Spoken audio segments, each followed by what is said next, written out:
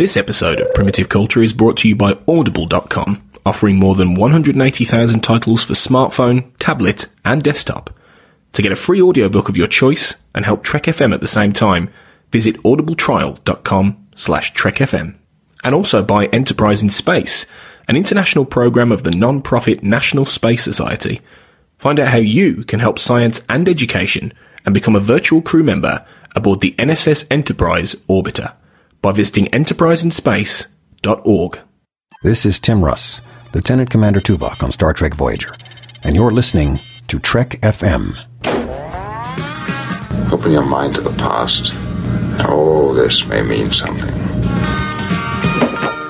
It's a primitive culture. I'm just trying to blend in. Some people think the future means the end of history. Well, we haven't run out of history quite yet. Hello and welcome to Primitive Culture, a Trek FM podcast about our history, our culture, and how Star Trek relates to it. My name is Clara Cook, and joining me today is my fellow co-host, Duncan Barrett. Hello, Duncan. How are you? I'm good, Clara. How are you? I'm good, thank you. Are you excited to talk about today's subject? I am very much. I'm always excited to talk about our subjects on primitive culture. Although I have to say this subject seems to be a return to rather dark territory for you and me. We seem to keep heading back into this rather grim aspect of history and Star Trek's engagement with it, which is we're looking at the Holocaust again, basically another aspect of the Holocaust. We're so grim. But I think there's a lot to talk about that subject, and certainly I'm looking forward to what we're going to draw out in this episode. So like the last time that we talked about this sort of subject, impossible choices, today's topic is also another compelling, impossible type of choice. Today, we're going to ask the question, just how far would you go to help someone who is oppressed and in danger? So would you risk your own safety to hide them from that danger? If you had to hide them at great risk to yourself and to the people around you, how would you be able to cope with the responsibility of holding someone's life in your hands? And in this episode of Primitive Culture, we're going to examine the Star Trek Voyager episode Counterpoint and its relationship to the story of Anne Frank and her family. So Counterpoint is episode 10 of season 5 of Voyager. It was directed by Les Landau and written by Michael Taylor. It's an episode in which Janeway and the crew of Voyager are traveling through a space that belongs to an alien race called the Devore. And the Devore are highly suspicious of telepaths. And so they are basically trying to eradicate telepaths from their space and their society by putting them in detention centers. And they suspect that Janeway is hiding or harboring some telepaths on her ship. And so they keep stopping the Voyager and doing routine inspections of Voyager. And that's where the episode starts, is with another routine inspection of the Devore of Voyager. So I wanted to know, what did you think of this episode? I really love this episode. I think it's a great episode. It's not, I suppose, one of the kind of big Voyager episodes. It's not big explosions and battles with the Borg. It's not kind of high concept science fiction. It's quite a small story in a way. It feels like quite a sort of personal story, but I think it works really well.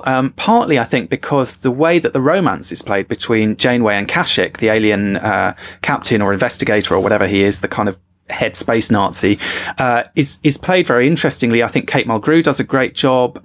I think the mystery of what exactly is going on, which of them is playing each other, who really knows what's going on, where is the bluff and who's bluffing and so on. All of that kind of comes across really well and gives it a lot of kind of grit and texture that otherwise might not be there.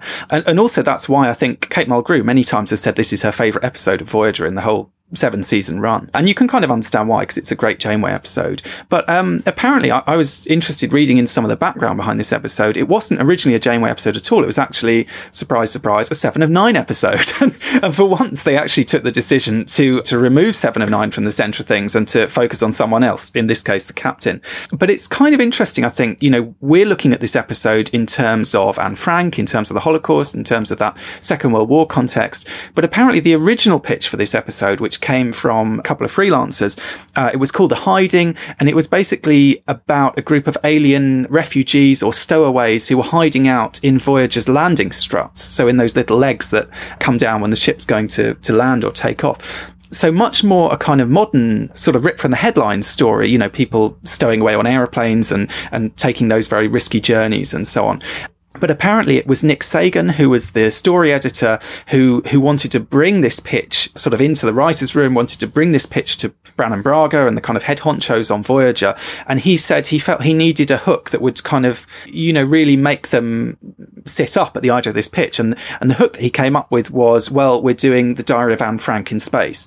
And that was what sort of sold it to Brannon Braga. That was what kind of sold it to those in charge. And so then they kind of developed the story from there. So I think it's kind of interesting that it is, it's an instance of a story that went from being, in a sense, very contemporary in its inspiration, I imagine, just given that brief description, to yet again focusing on the Second World War. And I mean, we joked kind of that we keep coming back to the Holocaust, but the fact is Voyager keeps coming back to the Holocaust. Probably of all the Star Trek series, even more so than Deep Space Nine, Voyager seems to be slightly obsessed with the Holocaust. They keep coming back to these themes and these kind of stories and so on. I just think it's kind of interesting that this is yet another example of where they kind of, not explicitly, but there is definitely a clear parallel between the Anne Frank story and the story of people being sheltered from the Nazis and these kind of space Nazis who are out to get these telepaths. The Devore are definitely space Nazis. They're meticulous, they're cultured, they're elitist, they have very sort of particular ideas about who's worthy and who isn't. They're willing to break all sorts of universal moral codes to further their own society or what they believe is furthering their own society. I would say as soon as Kashyyyk comes onto the Voyager and starts playing Marla, he's definitely like a stereotype of a space Nazi, Absolutely, yeah. I mean, I actually really like this episode, partly because for all the things that you've mentioned, but also, like you said, the romance aspect of it. I do question whether or not it's really about love. I think it's much more about attraction and trust and exploitation. Mm-hmm. Both of them are kind of exploiting each other, both of them sort of feeling each other out to see if they trust each other. And actually, their conversations with each other and the way that they had this sort of banter back and forth, especially the way Kate Mulgrew plays it, reminded me of old, witty black and white movies of like the 40s. Mm. That were actually set during the war. In fact, some of the lines reminded me a little bit of Casablanca, something like that, or to have or to have not, where there's people who are sort of double crossing each other, and there is something wider at stake. There is like the future of the freedom of Europe during World War II at stake, or there is a whole bunch of Jews hiding in a cupboard somewhere and their lives are at stake, or in the case of Voyager, it's the telepaths who are being hidden in the transporter. It's interesting the way that the episode is written. Right from the beginning, it's very cleverly written. They don't actually explain who the Devore are in the beginning. There's no sort of exposition, and none of the actual characters are telling you anything initially.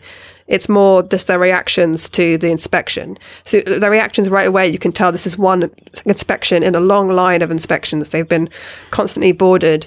The way that they're being scanned, the way that one of the Devore soldiers scans Neelix and kind of looks them up and down, to the fact that Kashyyyk beams straight into the ready room and sits in Captain Janeway's chair and touches her belongings. And it's that kind of attitude that soldiers of an authoritarian regime, of a dictatorship, act. They feel like they can just go in and take your property, touch your property, dictate the rules to you, decide what you think, decide what you're going to say, in a way that they have complete control, authoritarian control over your lives.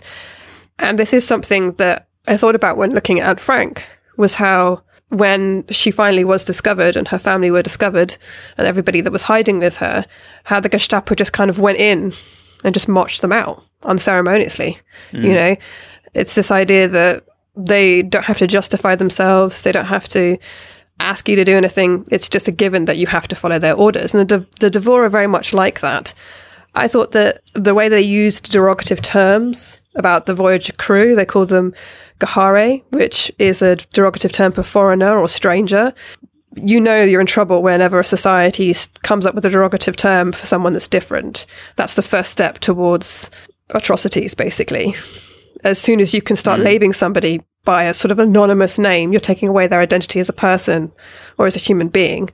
And then eventually later on down the line, that does lead to something like the Holocaust. So I thought that was really interesting. The first thing they say is Gahare vessel, and Kashyyyk calls them Gahare, and Janeway kind of teases him about that later, like, it's not so good. Yeah, absolutely. No, I think it's interesting. I mean, when you say, about the Gestapo marching in or whatever, I mean, I think there, in many ways, you're right that the kind of Nazi connection is sort of put up there on the screen. I mean, there's also the uniforms. There's discussion of uniforms, and he makes this joke, maybe you like me better in uniform or whatever. And they've got these quite sort of fascistic style kind of space uniforms. But there's also, the kind of ordinary foot soldiers are basically thugs. They're smashing the doctor's experiments. They're being quite brutal. They're being quite rough. Then you've got the guy in charge who's a bit more cultured and a bit more of a snob and a bit more of that kind of stereotype.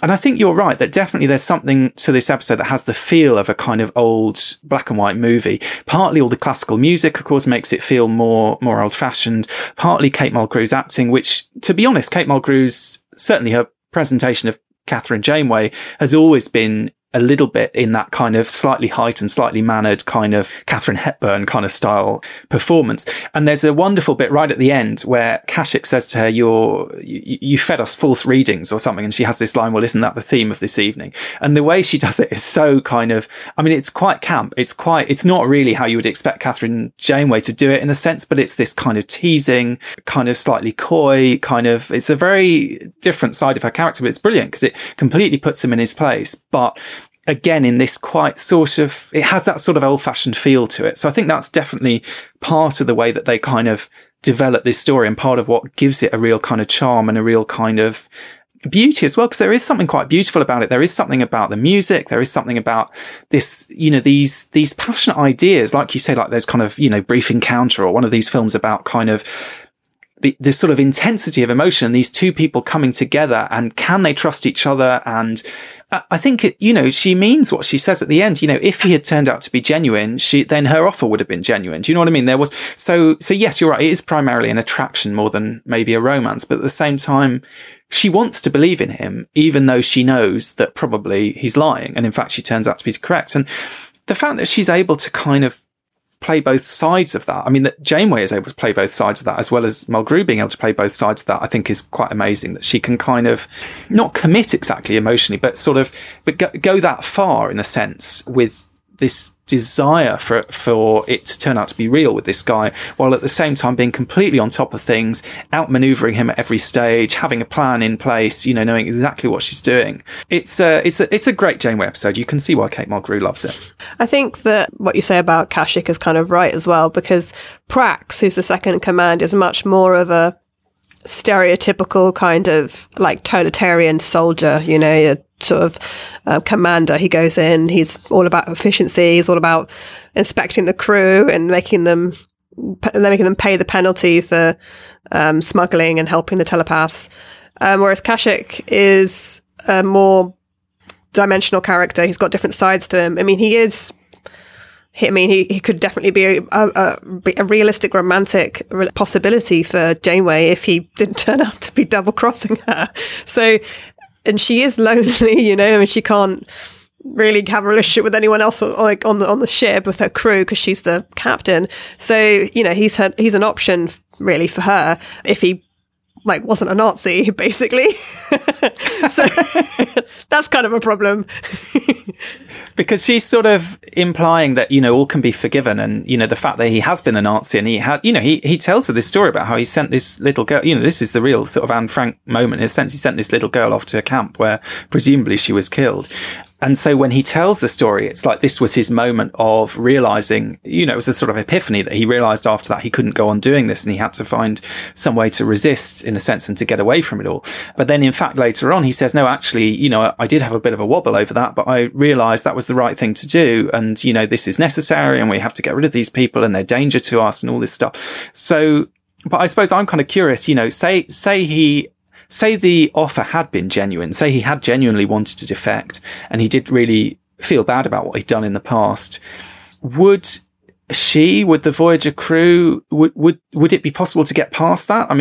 Can a Nazi just say, look, I'm sorry, I did the wrong thing and then all is forgiven? Or, would she really have a relationship with someone who'd been sending children to their deaths only, a few months previously? Or is that just a bit of a kind of, fortunately, we never quite have to see how that would play out because actually, it would be a lot more complex and morally problematic really than it kind of seems. Just choosing to defect doesn't necessarily outweigh everything that you've done before that point. Well, that sounds like a storyline that's more in keeping with what Discovery is trying to do than what Voyager ever really tried to do. Voyager is much more episodic. Discovery is much more mythic. It's got much more of a mythic, epic sort of cycle. So if you think about Tyler, and all the things that Tyler must have done as a Klingon, the fact that he tried to kill Burnham by strangling her, which kind of puts a dampener on any relationship. And then, and then we're supposed to later on wonder if he can be reformed and if Burnham can actually end up forgiving him in the end. So that seems like a storyline that's maybe, I'm sure that many Trek FM listeners are going to not like me for saying this, but that sounds like a storyline that maybe is slightly too complex for Voyager. I'm not the biggest Voyager fan, and so sometimes I feel their storytelling can be quite simplistic. They've got sort of complex, interesting themes, but they don't explore them enough. But then I imagine it's quite hard to do that in the space of 50 minutes. So one of the earlier drafts of this episode actually had Janeway falling in love with one of the refugees, which I think would have been an easier story to tell, because the refugees we already feel empathy and sympathy for. They're innocent people. They're easy to get behind. And, it would be just a nice little romantic episode. And I assume the refugee would leave at the end and Janeway would be a little bit heartbroken. And she'd have more of a compelling reason to hide them and keep them safe if she was in love with one of them. The whole idea of this story the whole idea of the actual story that aired, the actual episode, is that Janeway doesn't really have a compelling reason other than being a humanitarian to hide these telepaths. She has a compelling reason to hide Tuvok and Vorik, because they're members of her crew who are telepathic, but she doesn't have a hugely compelling reason to hide telepaths from another alien race that she doesn't have any connection to, who are not going to help Voyager on its journey back to Earth. She's doing it, and the crew are doing it because of their moral beliefs. And that's really important. So we're kind of getting ahead of ourselves here, because we're going to get onto that. But before we start examining the humanitarian resistance that existed during World War II and that is kind of portrayed in this episode, you mentioned before that Anne Frank was one of the inspirations for this episode. So we should talk a little bit about the story of Anne Frank. And I mean, I'm sure most people actually know who Anne Frank is, and she doesn't need really any introduction, but she really was quite an exceptional person. If you read what Anne wrote, even at the tender age that she was, when she was a very young teenager, she actually is very insightful about human beings, about the planet, about tumultuous historical events that she's living through. She was born in Frankfurt in Germany in 1929 and died at the age of 15 in Bergen-Belsen concentration camp in 1945. So one of the reasons why Anne is not just another nameless victim of the Holocaust, but because we actually know who she is because when she and her family were hiding in Amsterdam during the war from 1942 to 1944, she kept a diary. So we have her writings and her describing about being in hiding. So she wasn't just hiding herself, it was also her parents and her sister and other work colleagues of her father's at the time. And they were hidden by work colleagues that her father had worked with, who were part of his company. And it is an example of basically people hiding from an authoritarian and repressive regime that is hell-bent on exterminating. And all of Anne Frank's family and Anne herself and all the people hiding with her were Jews. So that's why they were hiding, obviously. So in relation to Anne Frank's story and her diary, do you feel that you saw strong parallels between Counterpoint and Anne Frank's story? Yeah, I mean, I hesitate to say it did it justice, just because the stuff I like about Counterpoint, I like the fact that it's this great Janeway story and she has this romance with the space Nazi and is it a romance or isn't it a romance and so on. Of course, what's interesting about Anne Frank's story is that you're seeing it from the perspective of the people who are in hiding. And part of what's interesting about that story is hearing about life within the annex, they call it, this secret annex. Basically, they were hiding out in this kind of like a sort of secret section of the office building, right? That people hopefully wouldn't realize was there. And the door at some point was hidden behind a bookshelf and so on to try and disguise it. And the kind of experience of of living kind of not literally underground, but essentially living underground, being cut off from society, being in hiding for that length of time. And we don't really get much of a sense of that in the Voyager episode. We don't get a sense of what it's like for Tuvok and Vorik, and these, aliens. Although we see them, we see this group of refugees. We hear a little bit from their leader. We see, interestingly, again, to sort of draw the Anne Frank parallel, there's a lot of children among them. And Neelix is in charge of kind of looking after these kids. But basically, whenever the Devore are around, they're hiding in the transporter buffer. So it's not like we could go into hiding with them because, as far as we know, there's no kind of existence within the transporter buffer. They're sort of in this kind of liminal state in a way. So I think Counterpoint is a great episode. I think it's interesting the way it kind of picks up on some of the ideas in Anne Frank. I suppose the idea that comes across the most strongly, maybe aside from this sort of general interest in space Nazis, and we get space Nazis in Star Trek quite a lot. Generally, we do get this sense very much of this kind of racist ideology underpinning it all, in terms of the way that they talk about these telepathic races. They talk about the kind of danger they represent. With the Jews, it was the money and the power that they supposedly had. It kind of interested me. One of the things that struck me is because this episode is so interested in music and uses so much music. The two composers that both get used are Mahler and Tchaikovsky. And ironically, although we sort of think, oh yes, it makes sense, the space Nazis are very cultured, they're very kind of sophisticated and so on. Mahler was Jewish. Mahler's music was banned during the Third Reich in Germany. Tchaikovsky was Russian, therefore, a Slavic person, therefore a kind of an Untermensch, as the Germans would have said. So again, both these composers whose music is being woven into the episode actually are kind of almost examples of everything that the Nazis kind of repudiated one way or another and felt themselves superior to, and I suppose when we think about the Nazis, so there's that kind of racism directed towards people, but there's also that kind of, burning books, banning music, the kind of cultural clamping down of a fascist state, which also kind of ties into it. And I just think it's curious. I don't know whether this was deliberate, that the musicians that they chose are actually not musicians that the real Nazis would have approved of at all. There's almost a kind of undercurrent, almost a counterpoint, you might say, to the kind of ostensible story in those scenes.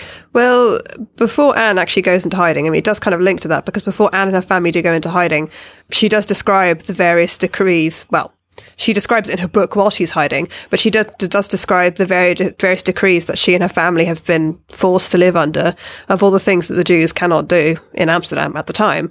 And one of them includes swimming in the sea, which is insane, like a natural body of water, and you're going to try and prevent a whole bunch of human beings from swimming in it. It just makes no sense at all. They can't own a pet. And one of the things that I noticed, I went on a trip to Berlin last year, and one of the things, we visited a bunch of museums, including the Topography of Terror, which I would recommend if anybody ever goes to Berlin. I'd really recommend it, because it very clearly outlines, it's a free exhibition, and it very clearly outlines how the Nazi regime progressed, and how things that started out relatively quite small eventually led to concentration camps and millions of people dying. One of the things they did point out in this exhibition was all the different decrees and how they were rolled out over the years. And some of them were quite small initially, and then over time there were more and more and more, till eventually Jews were being deported. So it does kind of nice. I guess it's kind of maybe an unconscious link, but it is kind of a nice link. That the idea is that first of all, you stop people wearing a certain type of clothing, or first of all, you stop people owning a pet, and then you stop them playing a certain type of music, and then you stop them listening to that music altogether, and then that music is never played, and that book is never read, and then those books are destroyed, and then eventually you're sort of squeezing people's culture away from them, and you're sort of squeezing their identity out. And when eventually you've squeezed away the identity and you've erased who they are as people and who they are as a culture, then it's very easy not to even see them as people. And it also breaks the spirit of those people. It breaks them down.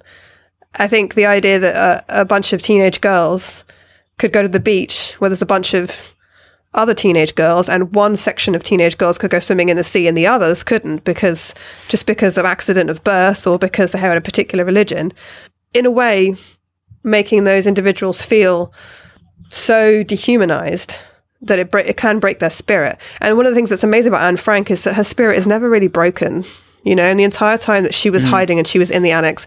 And despite all the terrible things that happened, while she was, just living with the constant fear of being discovered, living in that cramped environment with a whole bunch of people that you may like to have dinner with or something, but you maybe not necessarily want to live with 24/7. These weren't people she chose to live with. They were people that were all desperate and scared and frightened and together.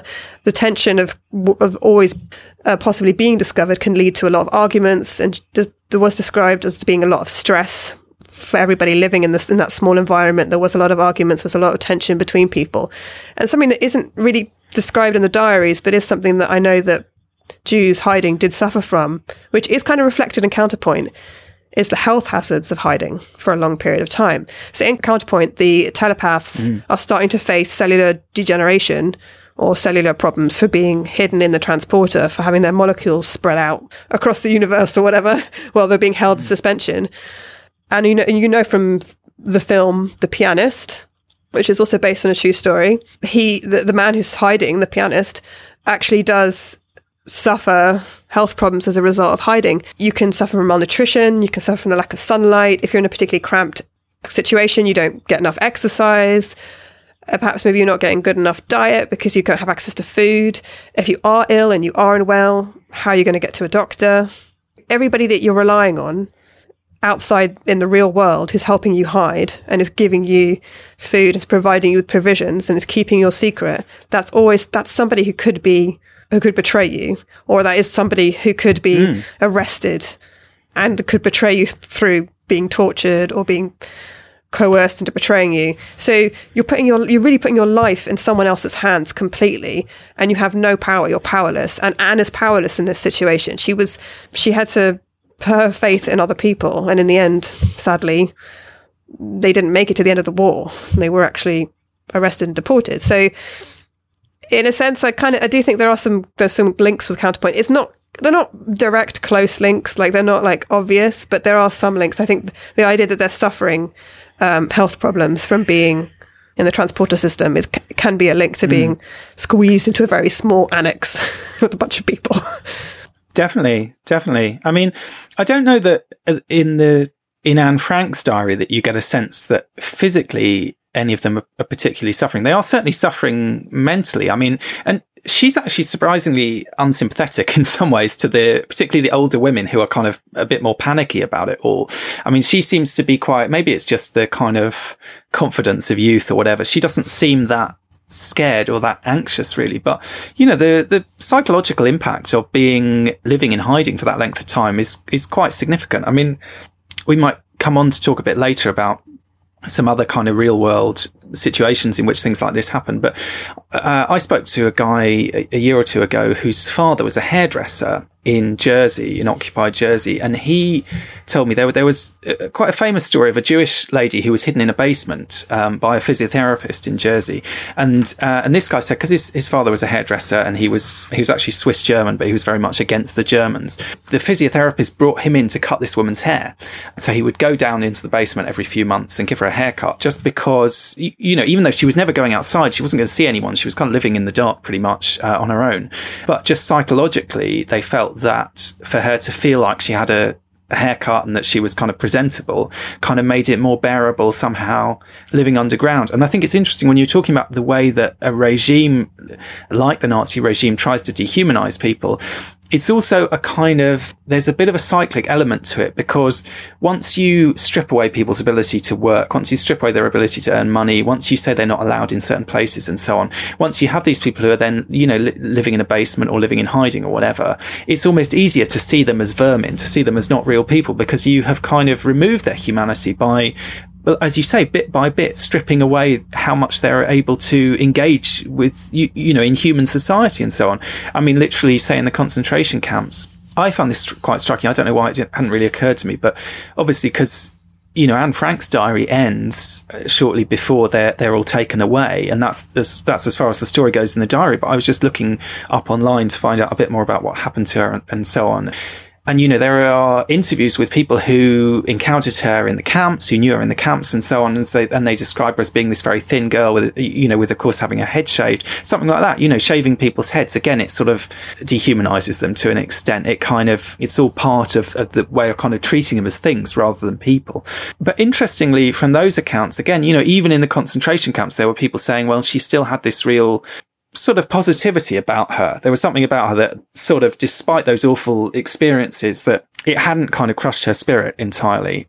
And I think you're right. That's one of the kind of amazing things about the diary as a kind of historical artifact. And the reason that it's become so, significant, so meaningful is, I mean, first of all, although she was only, 14 or 15, she's a fantastic writer. I mean, she writes really well, but also just there's something very ordinary about it. There's something about her kind of ordinary concerns, you know, squabbles with her mother, you know, this boy, does she like him, or is it just because they're confined, and, you know, having her sort of first romance and sort of going through puberty and all this kind of quite everyday stuff somehow, but written very well.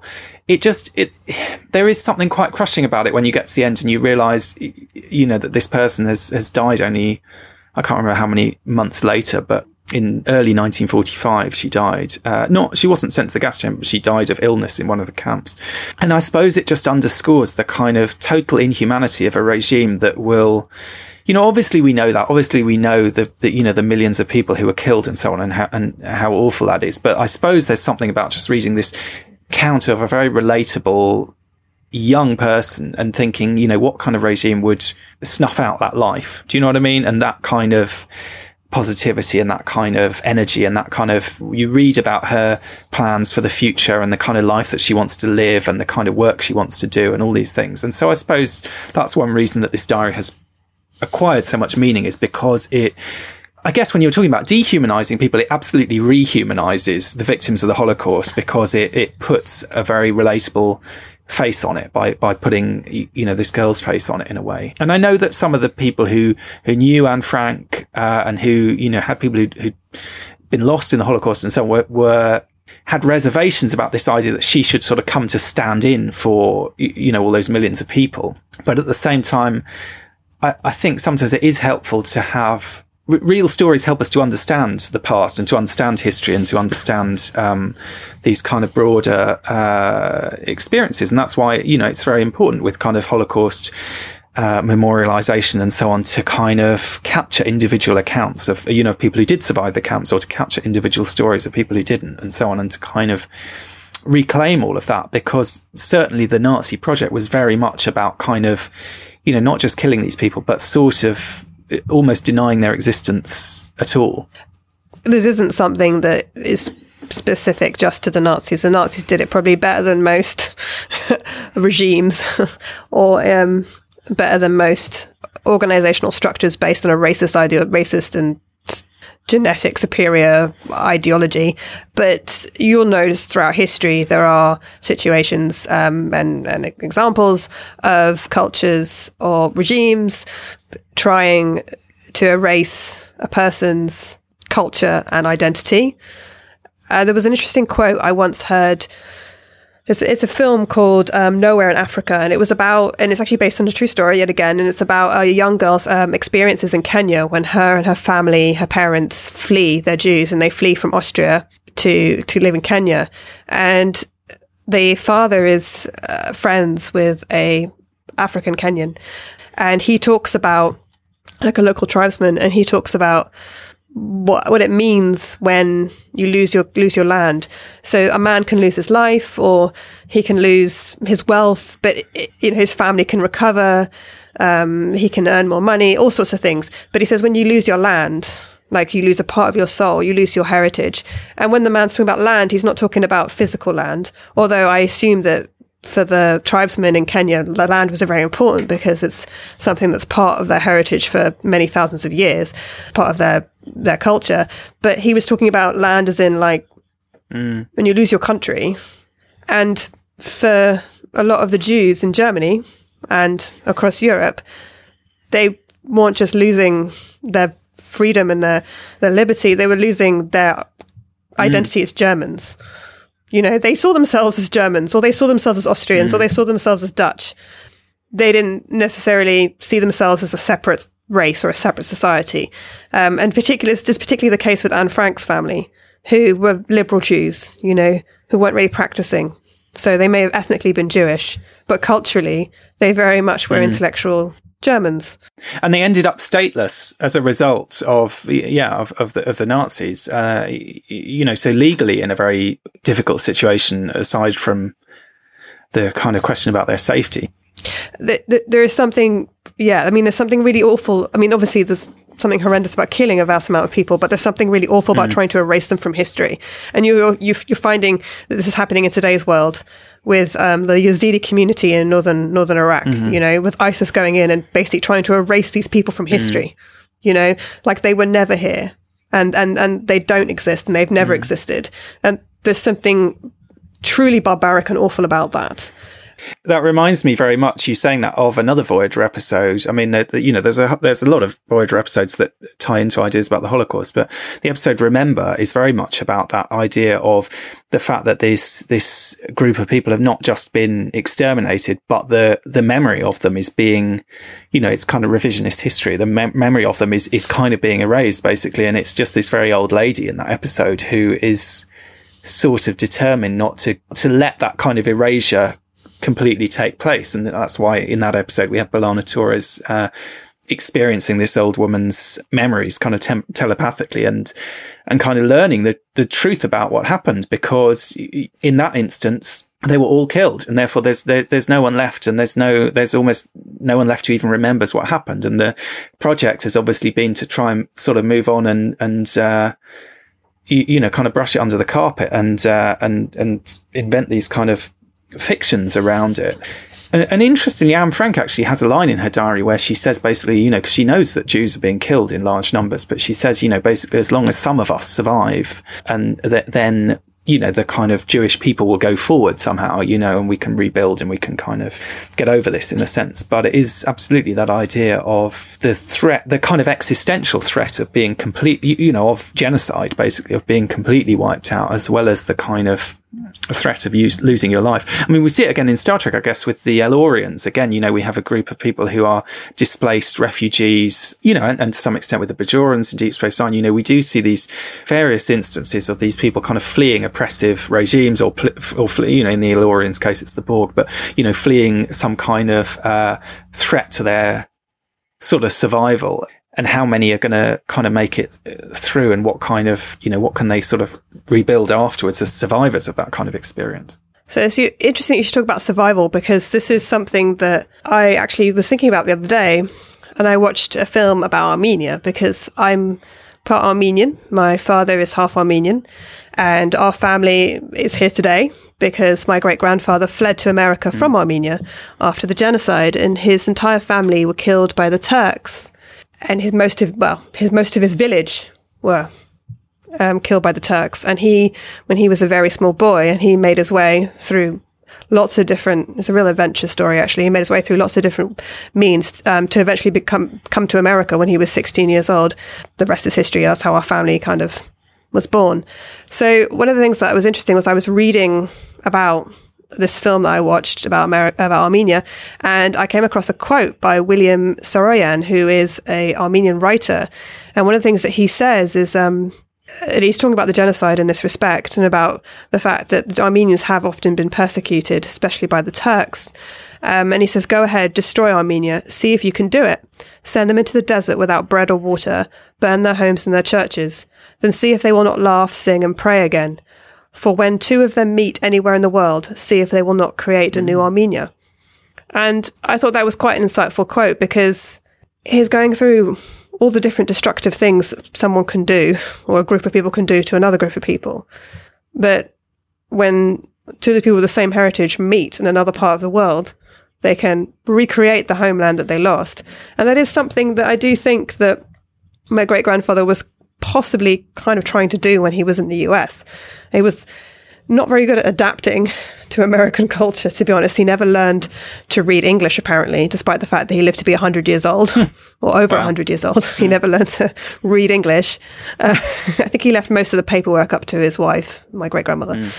He did adopt an American name, which was interesting. He and my great-grandmother adopted American names because they both had very Armenian names. But he lived in a part of the US which was very much dominated by the Armenian community. And in a way, I think that's kind of a little bit what happens when people flee these terrible regimes and these atrocities, and they go and live somewhere else. They seek out the people that are of the same kind of heritage as they are, and they form communities to rebuild what they've lost in their home countries. Absolutely, yeah. I mean, course. And I don't know, I suppose one of the things that comes across in Counterpoint is this idea of, I guess because they have that wormhole, is like there is a real a goal to escape. Do you know what I mean? That they can get away from these people. So the situation is different from the Anne Frank story in that sense, in that the Anne Frank story, they're basically just sitting it out. They're in hiding. They're kind of waiting for the war to end, I suppose. And, you know, and she talks about, because, you know, while they're in there, D-Day happens, for example, and she's very interested in the kind of the progress towards the end of the war and the progress that the Allied troops are making and so on. But at the same time, really, they're just going to stay there and, you know, and hope that they stay hidden for long enough. Whereas in the Counterpoint episode, it's you know, is more like that situation of refugees fleeing and kind of, will they get away in time or not? And because they've got that wormhole sort of represents their kind of escape. You know, as soon as they get through the wormhole, that's it. They're across the border. They're safe in a sense. It's their sort of, you know, it's the end of The Sound of Music, trekking over the mountains. It's that kind of moment, which I guess is a much more optimistic ending in a sense. Do you know what I mean? Is a much more, it gives some hope in a sense, because it is about getting away from it all, that you can escape this regime. Whereas, you know, and, you know, of course, a lot of Jewish people did escape Nazi Germany, as you described, you know, Armenians escaping the genocide there. There are always refugees trying to escape from these terrible situations. Even in the present day, currently, we have lots of refugees trying to escape from Syria or, you know, or so on. But also, I suppose there are those who are stuck there and just trying to survive, you know, from day to day, and really how awful that kind of situation is. And, you know, and the Devore in Counterpoint, they're not in a war with anyone. There's no scope for them being dismantled necessarily. Do you know what I mean? The only possibility is to escape, to get away from them.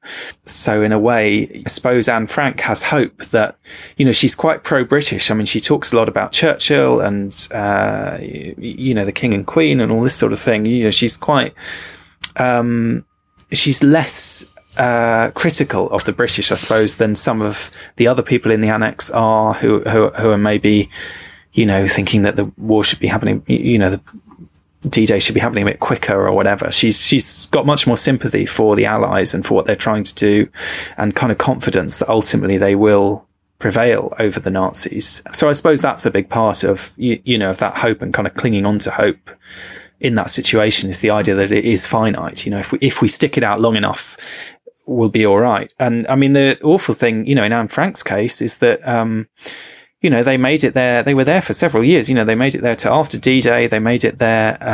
You know, then they were taken away to the camps, and she only died, I think, a couple of months before the end of the war, before the camp was liberated. You know, so if she'd survived a short time longer, you know, she might have lived the long and happy life that she describes in the diary. You know, she talks about what she's going to be like as an 80-year-old woman.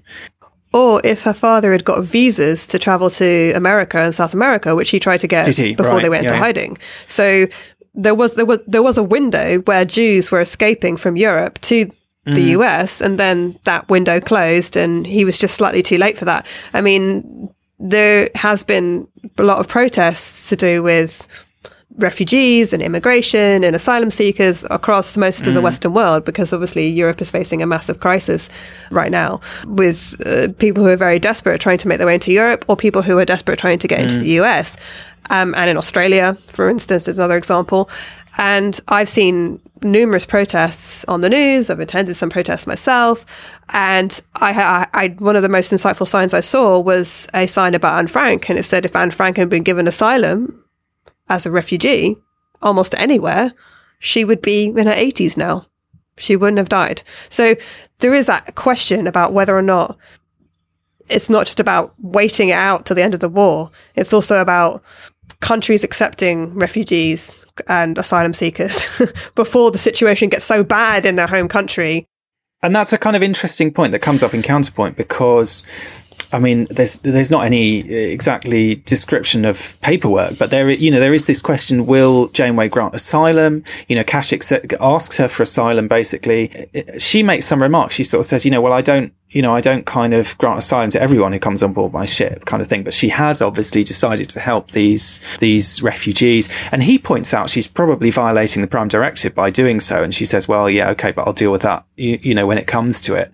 So there is that sort of question of like, you're right. It is her status as a kind of humanitarian. I mean, say Tuvok and Vorik had died, as she claims they have. I don't think there's much question that she still would have helped these. You know, she's in a way, she's she's halfway there because she's already got to hide her own people. But it seems like such a kind of obvious Starfleet thing to do, that you're going to help these people who are being persecuted. And especially for someone like Janeway, it's kind of hard to imagine that she wouldn't, in a way. But I mean, you're right. Certainly there is that question of like, what do other countries do to help? And I mean, you know, what kind of paperwork do they make possible? Do they allow people in and so on? I mean, just going back briefly to the case of some of the Jews in the Channel Islands, you know, there were Jews in the Channel Islands who had fled Austria and ended up, I mean, one woman, for example, had fled Austria. She'd gone to work for an English family, and then the family had gone on holiday to the Channel Islands, and then the war had started and she couldn't get home because she was an Austrian national. She was basically arrested and had to be kind of interrogated and checked that she wasn't a spy or anything.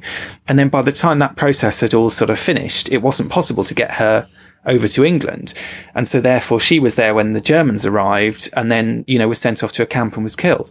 So, you know, there it was very much a kind of failure, a kind of administrative setback, in a sense that she was classified as someone who needed to be sort of processed in one way by the British authorities.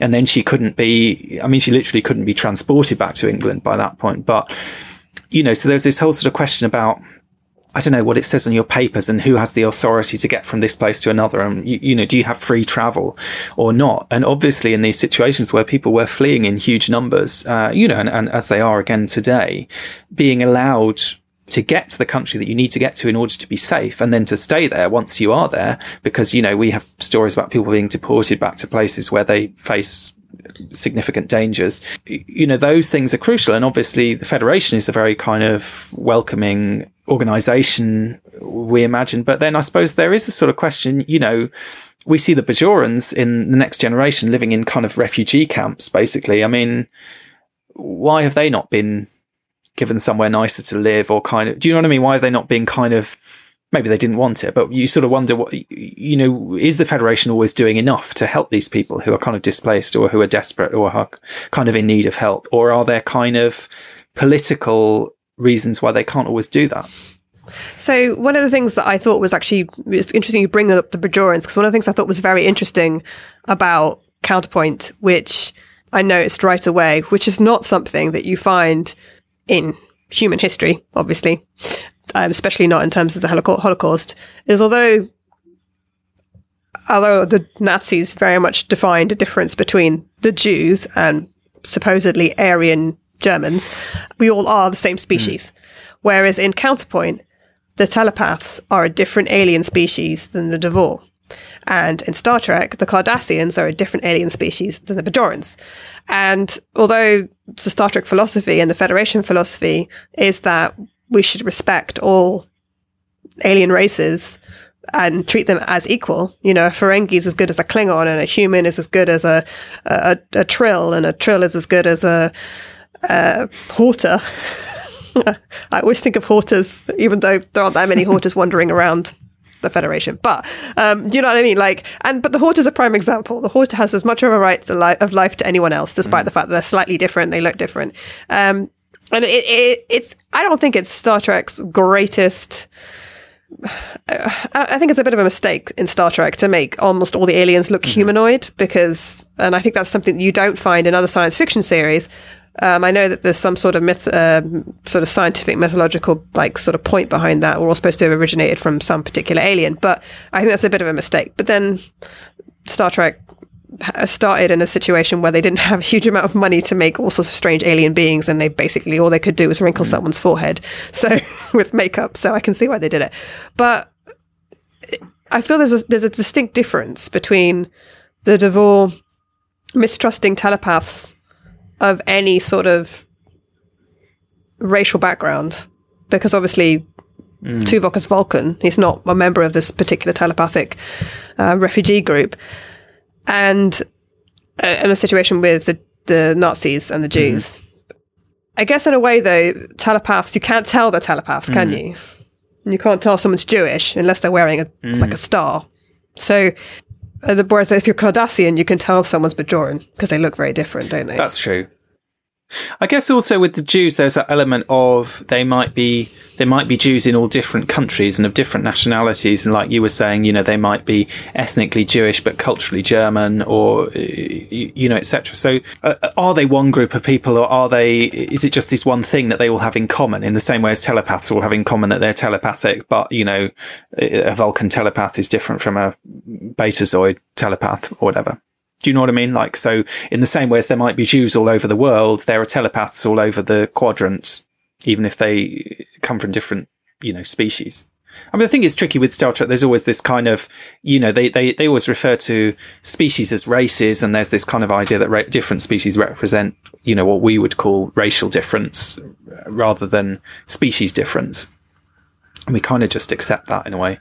I guess in a way, this is the sign of true prejudice and racism, is if you do see everybody as that one identity. So you're perfectly right that there are Jews throughout the world and they're not all the same.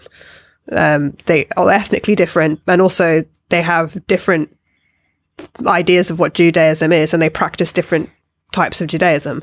It's like saying all Christians are the same, or all Muslims are the same, or all Buddhists are the same, it's ridiculous. It's like saying, everyone from Africa is the same, but actually Africa's a continent full of countries, and they're all radically different. They speak different languages, and they have different cultural identities. So it's a true sign of prejudice and racism to make everybody from one particular religion or one particular ethnic background be the same. And that's kind of what the Nazis wanted to do. They wanted to make all Jews seem the same to everybody so that they could then exterminate them. So in a way, maybe that's kind of what the Devore are doing with the telepaths, is the sort of saying they don't trust telepaths. It doesn't matter if you're a Vulcan telepath or a Betazoid telepath. It's the idea that you can read people's minds, and they don't trust that, and they don't want telepaths in their space or in their society. But moving on, how did you think the Devore compared to other repressive and authoritarian regimes in Star Trek? Like, so for instance, I'm thinking about the Terran Empire in Discovery, the Cardassians in Deep Space Nine, the Nazis in Pattern of Force, the Hirogen, who I think really played at being Nazis rather than actually were Nazis, if you see what I'm saying.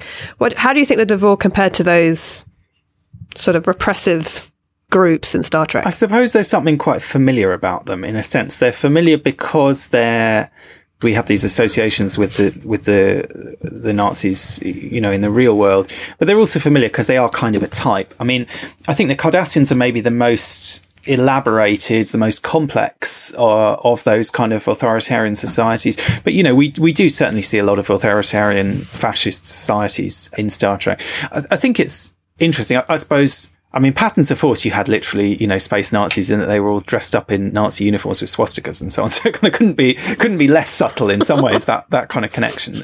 And Tony and I talked about that episode way back quite early in primitive culture history.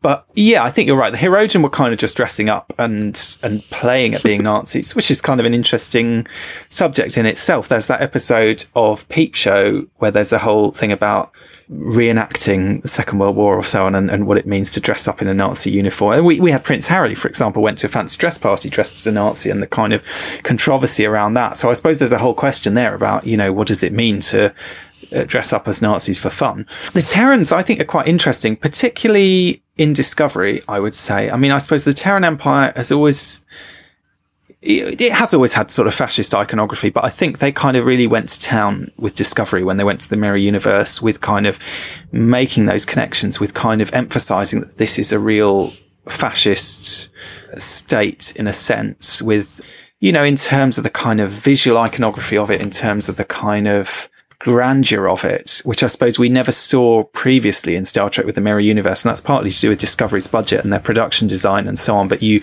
do get that sense of those kind of quite grand, this sort of imperial palace ship. Because, one thing the Nazis went in for in a big way was, it was the smart uniforms. It was the kind of bling, in a sense. It was the huge swastika banners. It was the giant eagles. It was all this kind of stuff that was meant to be this, this 1,000-year Reich that was going to endure forever. And it was this kind of grand performance. And so certainly I think we've seen a bit more of that recently with Discovery. I guess the Cardassians are the species in Star Trek that have the most sort of structural similarity in terms of, we do have with the Bajorans this situation that is very reminiscent of the Holocaust, with labor camps, with, the way that they kind of abuse them in that way with these kind of racist ideologies of being a superior race, of having the right to use another group of people in that way, and so on. So I suppose I feel like the Devore fit quite easily into a kind of an understanding that we have of space Nazis, in a sense. It's like, it's almost like you said earlier, there's very little context. There's very little kind of exposition or setup. We're kind of right in the middle of it. It's become routine. I mean, even at the very beginning of the episode, Janeway has a line. She says, yeah, we know the drill. And she looks kind of weary and also kind of sad by the whole experience. It's not dramatic in a sense. The search, although there's kind of tension in it, and obviously there's tension for the people who might be discovered, there's also this element of this has become routine. This has become a kind of regular thing. And actually, talking about what the Nazis represent, I mean, we've talked about this kind of cultural snobbery. We talked about this kind of thuggery of the smashing things and so on. There's also that element of the banality of evil. And I suppose you do get that to some extent with the routine aspect of these searches, the fact that it's all become old hat, that it's all become almost boring, that it has really become quite a banal experience going through these, jumping through the hoops of this society in a sense. In the same way as in other Star Trek episodes, particularly Voyager episodes, we might see a society who, I'm thinking of, for example, there's that one where Tom Paris gets in trouble for speeding or whatever and has to, kind of do his flying test again or whatever, for this society who are very finicky about following the exact rules of, how you travel through their space or whatever. I mean, so we've seen other episodes where this idea of like the following the rules of the society in order to be granted free passage are important in quite a banal way. In this instance, of course, the stakes are incredibly high because they're literally going to exterminate people if they, if they're caught out breaking the rules, which they're having to do for A, practical reasons, and B, humanitarian reasons. Well, there's two different types of stories, isn't there? Like when you think about World War II and you think about the Nazis, which can also be reflected in Star Trek. There's the story of the resistance, fighting, being brave, doing physical acts, and you can almost see that with Kira and her resistance cell and Shakar's resistance cell fighting against the Cardassians. Kira is very much a person of action. And then there's the other type of story, which is that it's more of a slower resistance. It's a kind of more secret resistance, like this one. Like you're enduring inspections, you're hiding somebody, it's down to technicalities, you're using, in Voyager, they're using science. And I'm thinking, when you talk about the banality of things, I'm thinking about Schindler's List. And one of the things about Schindler's List is he really saves people by using paperwork. They alter paperwork and he writes a list, and the list is for his factory. And that's how basically how he ends up saving people. And he bribes people and he negotiates with people and he schmoozes people. And that's how he ends up saving people's lives. And it's all very bureaucratic. It's not really going in and marching in and liberating people with a bunch of weapons and breaking them out of a jail cell. It's playing the system to ensure that you can hide those people in the bureaucracy, if that makes sense. And it's also that emphasis on kind of ordinary people doing things that are not heroic in the sense of, you're going to get, it's not going and planting a bomb or whatever, but it does take a different kind of heroism. And again, Anne Frank talks about this, she talks about how grateful she is to these people who are helping them. And I think that's a really interesting question in all of this, is that, I suppose the episode Counterpoint, in a sense, because it focuses on Janeway, it does focus more on the helper than on the people in need of help, in a sense, because they're kind of necessarily absent, because they're hidden in the transporter buffer for a lot of the episode. We don't actually get all that much time with them, but we do get, some discussion of why Janeway is helping them, what that kind of humanitarianism involves. But, in real life, people did take these risks. I mean, in Anne Frank's case, there were, I think, about 4 people who were, regularly bringing them food, bringing them information, chatting with them, just kind of being friendly with them and so on. And in fact, the only reason that the diary survived is because one of those people, having been interrogated by the police, I think, went after, the Jews had been rounded up and taken away, Anne Frank and her family and the other families they were living with, went back to the annex and found all the papers of Anne Frank's diary and gathered them up together and kept it. And basically, promised herself that she would, as she thought, give it back to Anne Frank one day at the end of the war. And obviously when she found out that Anne had died, she managed to give it back to her father instead. And her father was the one who ended up getting it published. So, so you do have this sense of these people who are, who were helping them. And Anne certainly was very grateful to them for the help they were giving while she was alive. And in fact, it's only through their help of one of them that that her story has survived, has outlived her, and that we know who she was at all. It's kind of interesting to me. This is my, you can tell this is my pet subject, just banging on about the Channel Islands again. But in the Channel Islands, basically, in terms of resistance, they didn't really have very much of what what you were saying, like planting bombs or going out with guns or whatever, of the kind of resistance that we see in, The Killing Game, for example, the French resistance, with people in berets and black turtlenecks and, all that kind of daring do. They didn't really have any of that for practical reasons. They didn't have the resources. They didn't have anywhere to hide because they were islands and they were quite limited in what they could do.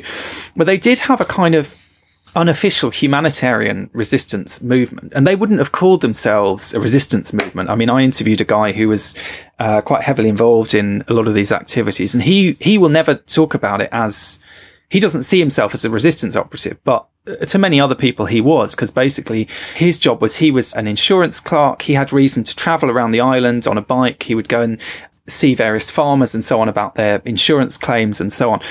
And he'd got in with some people who were working with, in the Channel Islands, they had these, it wasn't so much the Jews, that there were a couple of instances of Jews who ended up being stuck there and people were helping them. But a much bigger phenomenon was the Russian labourers who'd been brought there. They'd been brought there as slave labourers. They were treated appallingly badly, really kind of brutalised. They were wearing rags. They didn't have enough food to eat. They were really starving and wretched. And quite often these Russian labourers would escape from their camps, then go and hide out, and they would hide in a barn or somewhere and try and evade the authorities. But basically this kind of network of people sprang up who would help them and would place them with sympathetic locals. So this guy, Bob, who I interviewed, basically his involvement was mainly that he would go around talking to these farmers and saying, look, I've got a young, 16-year-old Russian lad or whatever. Do you think you could host him, keep him hidden in your barn or whatever? So he was a kind of, when you talk about the kind of bureaucracy, it's not so much the bureaucracy, but the kind of, he was like almost sort of lettings agent for these kind of undercover, people who were hiding from the authorities, helping to move them from place to place. And, if it got a bit hot in one place, if someone was denounced or whatever, then they would have to shift one of them somewhere else. And he actually got involved in all this because he was visiting a client in her house, and there was this man in her living room, and she said, oh, this is my lodger. He's French. And the guy said, pleased to meet you or whatever. And he thought, that's no way that man is French. He clearly has a Russian accent. And in the end, he sort of got the whole story out of this woman about how she'd ended up rescuing this guy, but she was denounced. They had, a matter of hours to get him out of her house before they knew the Germans were going to arrive. And this guy, Bob, basically said, well, look, come with me. You can come to my office. Very much what happened to Anne Frank. It was the weekend. He said, you can stay at my office for the weekend. And so he brought him into the office and they hid him in the filing room. And, one of the other farmers who'd been helping came and brought fruit and vegetables every day and made sure they had food to eat and so on. And so he stayed in the office for the weekend, and then they moved into a lock-up garage, and then they moved in somewhere else. And in the end, Bob managed to find a couple of friends with a flat in town who, had room basically, and were willing to shelter him in their flat for the rest of the war. And and this guy survived the war, living with this couple of local people as a result. And so these kind of things, I mean, undoubtedly, people were saving lives. They were saving these people's lives. They weren't resisting in the sense that we maybe like to think of as this kind of heroic, dramatic, fighting the regime or whatever. But they were, providing humanitarian aid and survival to people who otherwise, the regime, might well have killed by that point, and certainly would have brutalized and treated appallingly badly. And, many of them were dying, not necessarily by being murdered, but, like Anne Frank, dying of disease or dying of starvation or whatever. So I suppose there is, maybe is one sort of glimmer of positivity in some of these stories, is that there are always these people who are, willing to risk their own lives in order to help other people and to do the right thing, like Janeway is, rather than turn a blind eye. That makes me think of that quote I think it's a Mr. Rogers quote. I always think of the like neighborhood friendly Mr. Rogers. I think his quote is something like, when he was little, when he was watching sort of scary things on the news, his mother would always say to him, look for the helpers. You will always find people who are helping. You know, despite the fact that there can be tragic events that will happen, you're always going to find someone who'll help. The people that helped Anne Frank and her family and to hide them, they did it at great risk to themselves. And after the family were found and taken away and arrested and deported, Miep Gies, I think that's how you say her name, Miep Gies, she was one of the people that hid them. She actually went to the police station the next day and offered to buy their freedom with money. So she's not just hiding them for 2 years at great risk to herself and her husband and her own personal safety, but she's also, after they've been arrested, she's actually going and yet again putting her life in danger by trying to help them again. So it's this continual, like you said, quiet resistance, but it's a continual quiet resistance. Like you were saying, this guy moved this Russian laborer from one place to another again and again and again. It's not just one-off gesture, a one-off instance where you're helping someone. It's that commitment to continue to help that person, even as things get more and more desperate and things get more and more dangerous. Actually, some of the people that hid Anne Frank were actually arrested afterwards and interrogated by the Gestapo, and some were even imprisoned. So all of them did survive the war. But what's interesting as well is when they were actually arrested and taken away, one of the things they were most frightened of, not just the safety of the Frank family and the people they've been hiding, but of all their contacts in the black market. Because for every single person who's hiding somebody, there's also a network of people that you know who are also helping you. So if you're, taken down, you could technically endanger a whole bunch of other people around you. And that's something that is kind of reflected in Star Trek, I think, in terms of Bajor and the Cardassians, and like the fact that Kira does have all these connections to people that she knew in the Resistance. And one of the episodes, I think it's called Darkness and the Light, I think it is, where the people in her Resistance cell start being murdered. And it's a mystery, like who's killing her old Resistance colleagues. And one of them is a woman who worked as a cleaner in a records office who fed Kira information. And she's so terrified of being found out that she, even years later after the occupation's finished, she can't tell anybody about what she did. So it's this resistance can actually be, like you said, can actually be quite small. It can be somebody in a room somewhere who collects information and feeds it to somebody else. But it's still a great risk, because every time you do something like that, you're connected to a whole web of other people who are also trying to help in some way. Bob, who I interviewed, who was moving these Russians about, he had a friend who worked in the records office in the town, and basically, as well as moving these Russians about, Bob would help with getting fake IDs for them, so they could actually go out and about in the town if they had a fake ID card saying that they were someone else.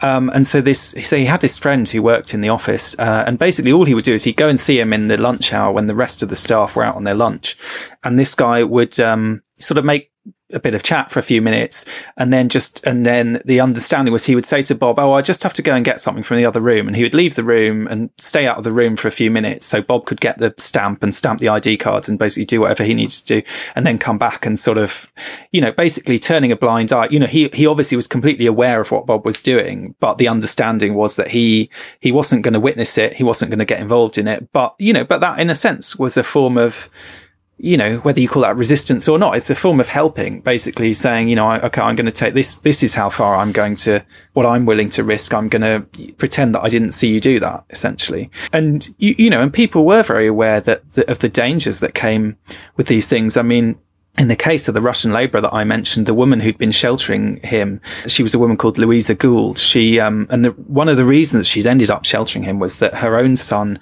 had recently, had been serving in the forces and had recently died. And she this Russian sort of came into her life because someone else mentioned him to her.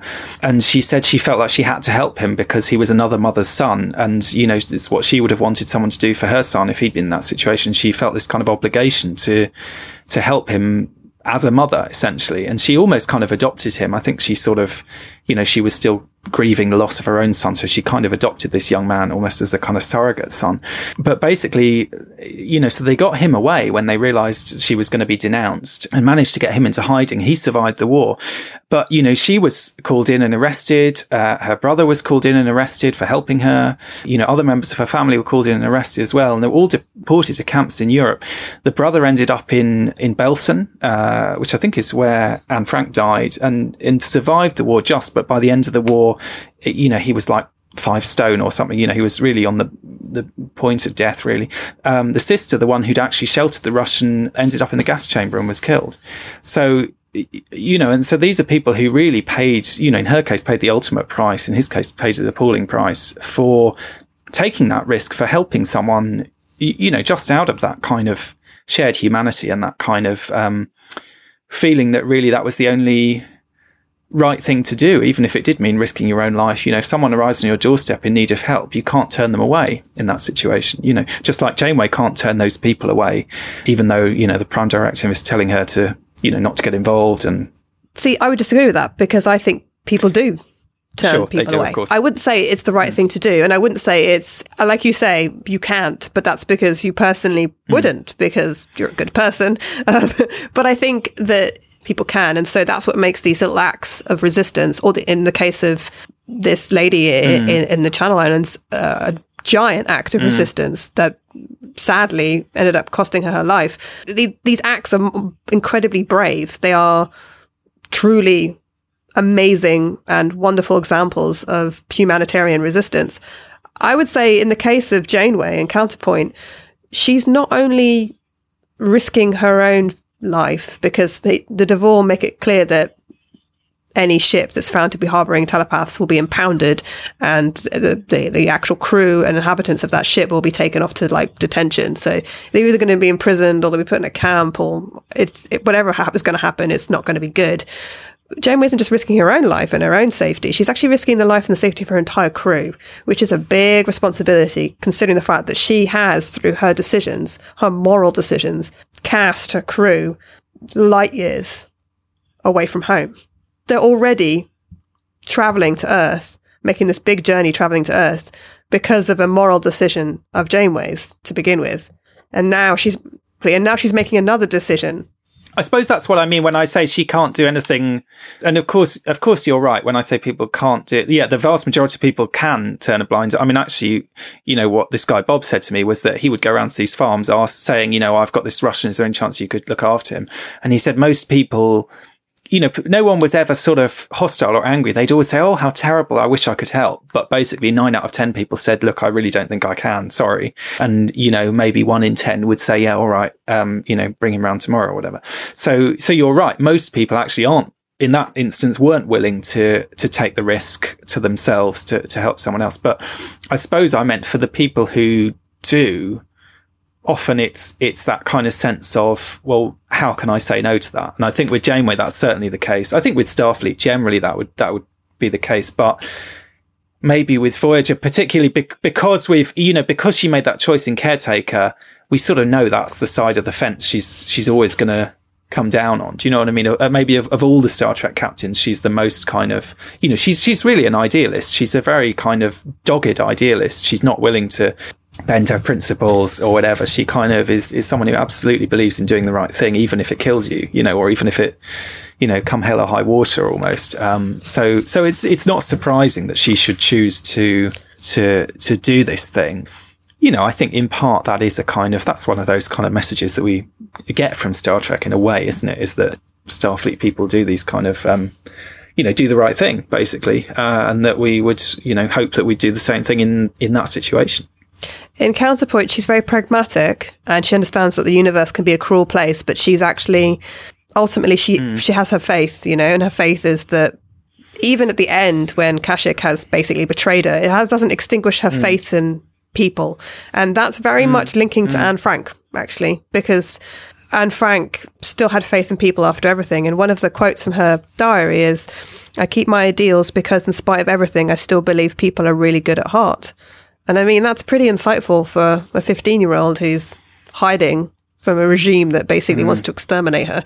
I mean, that's a very hopeful, but also very brave thing to believe, to continue to believe, like you're not losing hope. And Voyager is really very much about hope, isn't it? The entire thing is about them hoping that they're going to be able to get home, that they're going to be able to keep their Starfleet ideals and their Federation ideals, even though they're light years away from their own space. Before we head off, I was wondering if you had any ideas about like why Star Trek is so keen to explore these space Nazis and these regimes, and wondering if perhaps maybe are these stories, I mean, I think we kind of answered this question, but are these stories still important in today's world? Because our media landscape is very saturated with TV shows and films about regimes and totalitarian occupying forces. I mean, we have a lot of films and TV shows about the Nazis and World War II. We have dystopian science fiction. I'm thinking about The Handmaid's Tale, Blade Runner. I guess Blade Runner's not too dystopian, but it's pretty dystopian. We have films about rebellions. Think about Star Wars, a rebellion against a totalitarian force. I mean, the New Order and the most recent Star Wars films, they're basically space Nazis, let's be honest. And also about resistance as well. So why do these fascinate us so much as viewers? I think probably, and this might be a slightly simplistic answer, but I would say for my money, probably because I think it's interesting that with this episode of Star Trek, they started off, as I said before, with this quite modern sort of rip from the headlines storyline, potentially about kind of refugees or about, you know, people fleeing one country to come to another, and ended up with this kind of very clear kind of Holocaust parallel instead. I suppose in the modern world, we see everything as a bit complicated and a bit murky. And like you say, we're not sure, do we open our borders? Do we open our hearts to refugees or so on? Do we, you know, all these issues are quite sort of knotty and tricky to dismantle. I mean, you know, we saw the whole thing over Brexit with, you know, all these kind of ideas about people coming, you know, letting people in from other countries and so on, and having our sovereignty and all these kind of ideas. You know, all these ideas are all quite troublesome and complicated, and we see that actually there's a Deep Space Nine episode about the refugees who come through the wormhole and they want to settle on Bajor, and that kind of whole issue to do with that, which I think is quite interesting in terms of that kind of aspect of like how do we treat people who come to us begging for help, basically, in that way. But I suppose going back to the Second World War, going back to these kind of resistance movements, I mean, resistance movements in particular are quite heroic. I think, you know, space Nazis are easy villains because they've got all this kind of villainous baggage associated with them.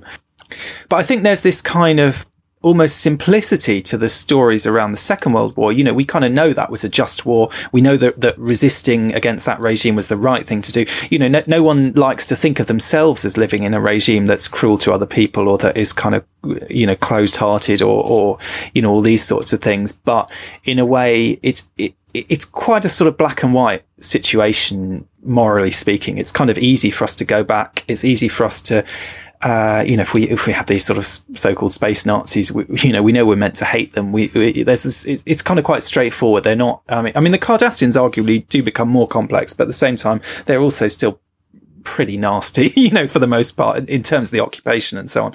So I think there's that kind of satisfaction of a kind of, to some degree, it's sort of morally simplifying to go back to, you know, a resistance movement in a Second World War context is a lot easier to get on board with than, say, you know, Kira as a terrorist in a more modern context, for example. You know, they keep talking about as a terrorist, but at the same time, the kind of model is very much the French resistance, which, you know, we think of very differently, even if some of the techniques might be similar.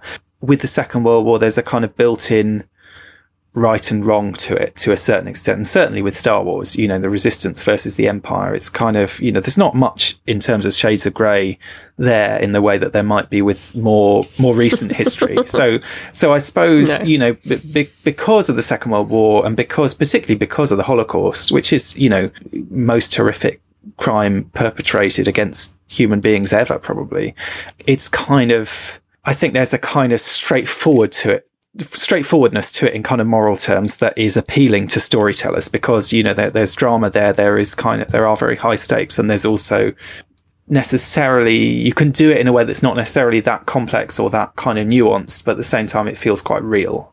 And I think the Devore as space Nazis, they work quite well. They're quite believable. Their kind of racism is quite believable. They're kind of all these qualities that you mentioned earlier, their kind of cultural snobbery and so on. We can kind of buy into all that, partly because we're very familiar with these kind of stereotypes of Nazis in film and books and so on, as well as in real life. I would argue, though, and I won't go on about it too much, but I would argue that science fiction works best when it contains complex ideas and complex villains. And I don't think that Star Wars succeeds in this. I'm a big fan of Star Wars and I enjoy it. But the dark side is dark. And they look dark. And they're dressed like dark, evil people. It's a bit like Lord of the Rings, The orcs are evil because they look evil and they act evil. I mean, I've often wondered what happens on the Death Star, on the lunch break. Like, who are all these stormtroopers and what do they get out of this? I mean, do they go home, take off their helmets, put up their feet and watch TV? What happens with like the orc society in Lord of the Rings? Are the orcs sitting around the dinner table with the little orc children? Do they have orc pets? Without this complexity to their supposed villains, I do struggle to find it all that compelling. And I think, although you're right, the Cardassians are bad, they're awful, and they continue to be awful right through the entirety of Deep Space Nine.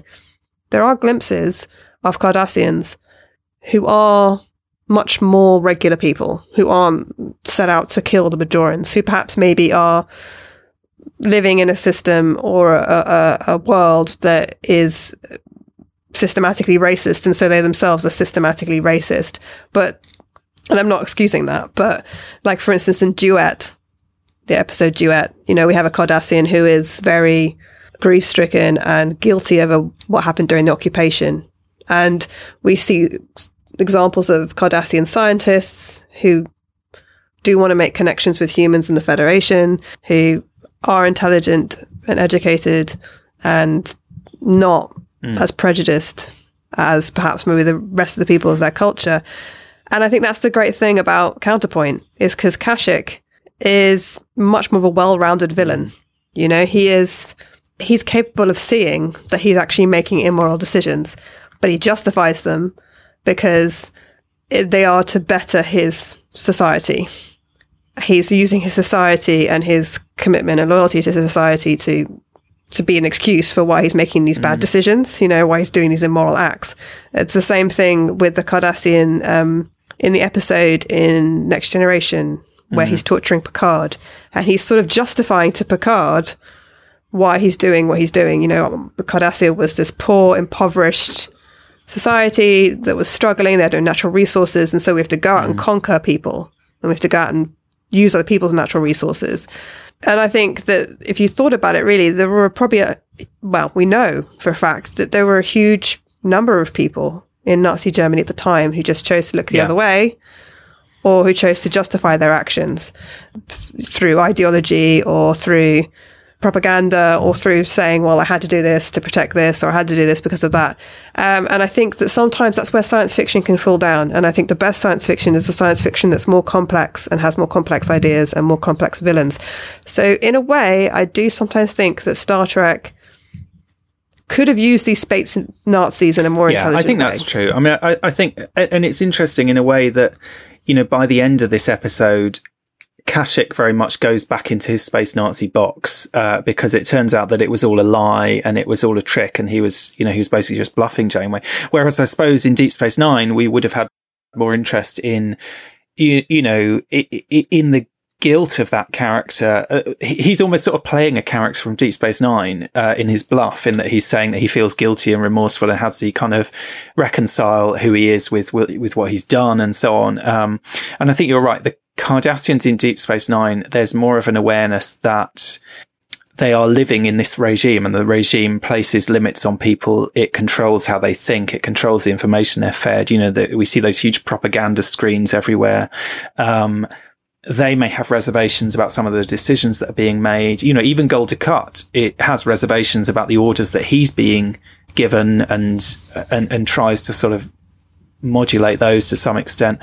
So there is, you're right, it is much more complicated. There is a much more of a sense that within that regime, there are individuals who think differently or who are kind of, accommodating themselves to that regime. But that doesn't mean that they're complete automata, that they do have their own beliefs and their own views and so on. And some of those are, appallingly racist or awful in various ways. Some of them are, less awful, I suppose. And, certainly, but I think that's true in some ways with the Nazis and with the Germans in the Second World War more generally, culturally, that yes, we're sort of aware there are different levels of people doing different things. There are people looking the other way. There are people, who feel trapped in that regime themselves because they don't want to go along with it and so on. But I think typically in culture, there are sort of certain Nazi stereotypes that we fall into, and the Counterpart episode very much plays with some of those. It plays with the kind of, the cultured officer who's into classical music. It plays with the kind of brutish second in command who just stomps around smashing things and is a bit of a brute. It plays with, these certain stereotypes. And to some extent, these stereotypes are based in reality. I mean, people did experience these kind of behaviours from the Germans and from the Nazis. But equally, I suppose, just going back to my experience with interviewing people in the Channel Islands, because they're the only group of people I've spoken to in large numbers who actually encountered members of the German armed forces. Most people I spoke to said that the majority of them just sort of seemed like they were doing a job. They might have been conscripted. They weren't necessarily. There were some who were like ardent Nazis, and they could tell, and their kind of attitude and their demeanour and everything, they had that real superiority and so on. There were some who were the real thugs who were going around intimidating people and throwing their weight around. But actually, the vast majority were kind of just there because they'd been told to be there. They were doing what they were told to do, and they were kind of going along with it.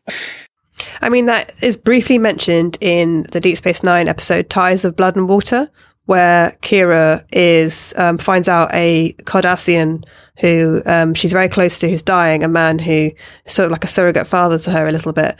She finds out that he was present at a famous massacre. And Odo makes the point. Odo's like, well, I checked the records, and he was one of like 1,000 soldiers, and he was 19 years old. It's quite possible he never even fired a shot. It's quite possible he was there, but he didn't do anything. He didn't kill anybody. And in Kira's view, she's so upset that in her view, it's just very simplistic. He was there. He's a Cardassian. A lot of Bajorans died. They were murdered, and therefore he's complicit. And I guess you could say he kind of is. He shouldn't have been there. If he didn't want to kill people and he shouldn't have been in the army. Perhaps he should have rejected conscription. Perhaps he should have become a conscientious objector. Perhaps he should have fought against the regime. There's lots of events in history where people are in a situation and they're there, but they're not necessarily actively taking part. And this isn't to excuse or to absolve anyone of any guilt in particular, but it's the situation is always much more complex than it's originally presented. And I guess my worry is that World War II, despite the fact that you said it's a very just war compared to many other different types of conflicts in 20th and 21st century history, my worry is that it gets simplified in entertainment because our world entertainment landscape is so saturated with stories about the Nazis that it's very easy to put them as stereotypes, especially into a science fiction context. And I think that science fiction works best when it presents a more developed and complex view of the world. Well, it's been really interesting to take a look at the legacy of Anne Frank, Star Trek Voyager, and the oppressive forces and authoritarian regimes in the Star Trek universe. But that's not the only subject that's been discussed on the network. So here's a look at what you might have missed elsewhere on the Trek FM network this week. Previously on Trek.fm, The Edge, a Star Trek Discovery podcast. You're killing me. I'm going to pull my hair out if that happens, because I really do need to know. What if, I just had a crazy idea. What if they get the captain in the first episode, but they continue on with these lower deck characters so well that we just never see the captain, and it's like the teacher in Charlie Brown, The 602 Club. And I don't know that I would want much more humor in this movie. Right. I feel like this this is a survival story. Like, this is her surviving what's happening to her, not her controlling the situation like we see in future Tomb Raider movies where she kind of controls what's happening. And this is definitely Lara Croft is responding to what's happening to her. Like, the entire scene on the island is her trying to get away. Warp 5. So the A plot is the dog, and the B plot is his infatuation with Paul.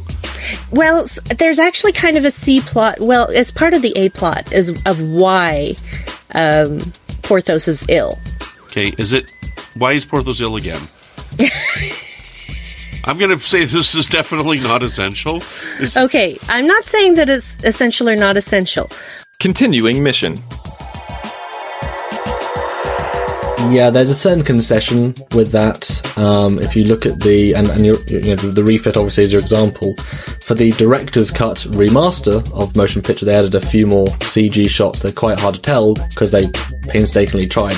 Foundation imaging was really good at that.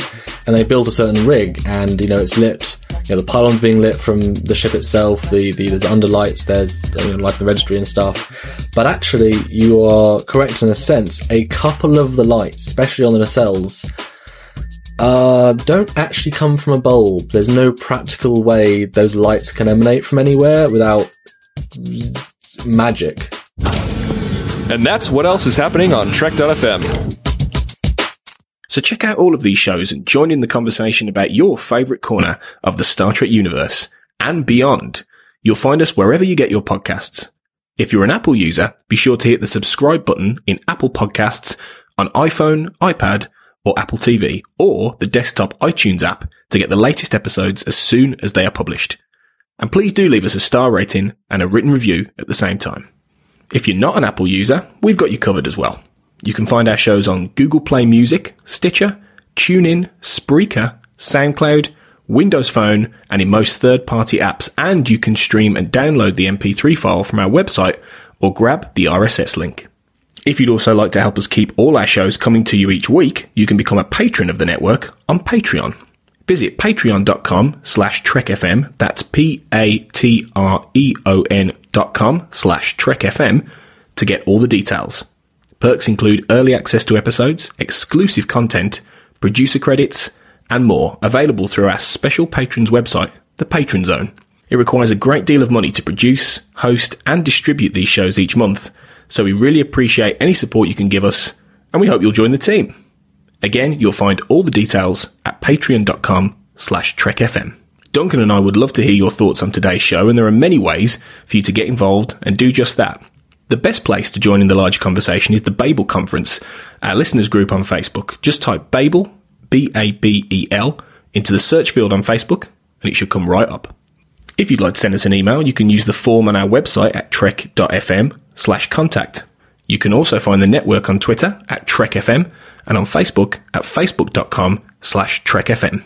You can find Duncan and I on the Babel Conference as well, and you can find us both on Twitter, Duncan at Barrett's Books, and myself, Tony, at Black Hole Media. And you can also find me hosting my own podcast, the Xcast and X-Files podcast, if you type that into Twitter and Facebook. So thanks everyone for listening to this episode of Primitive Culture. We'll be back soon to discuss more history, culture, and how Star Trek relates to it.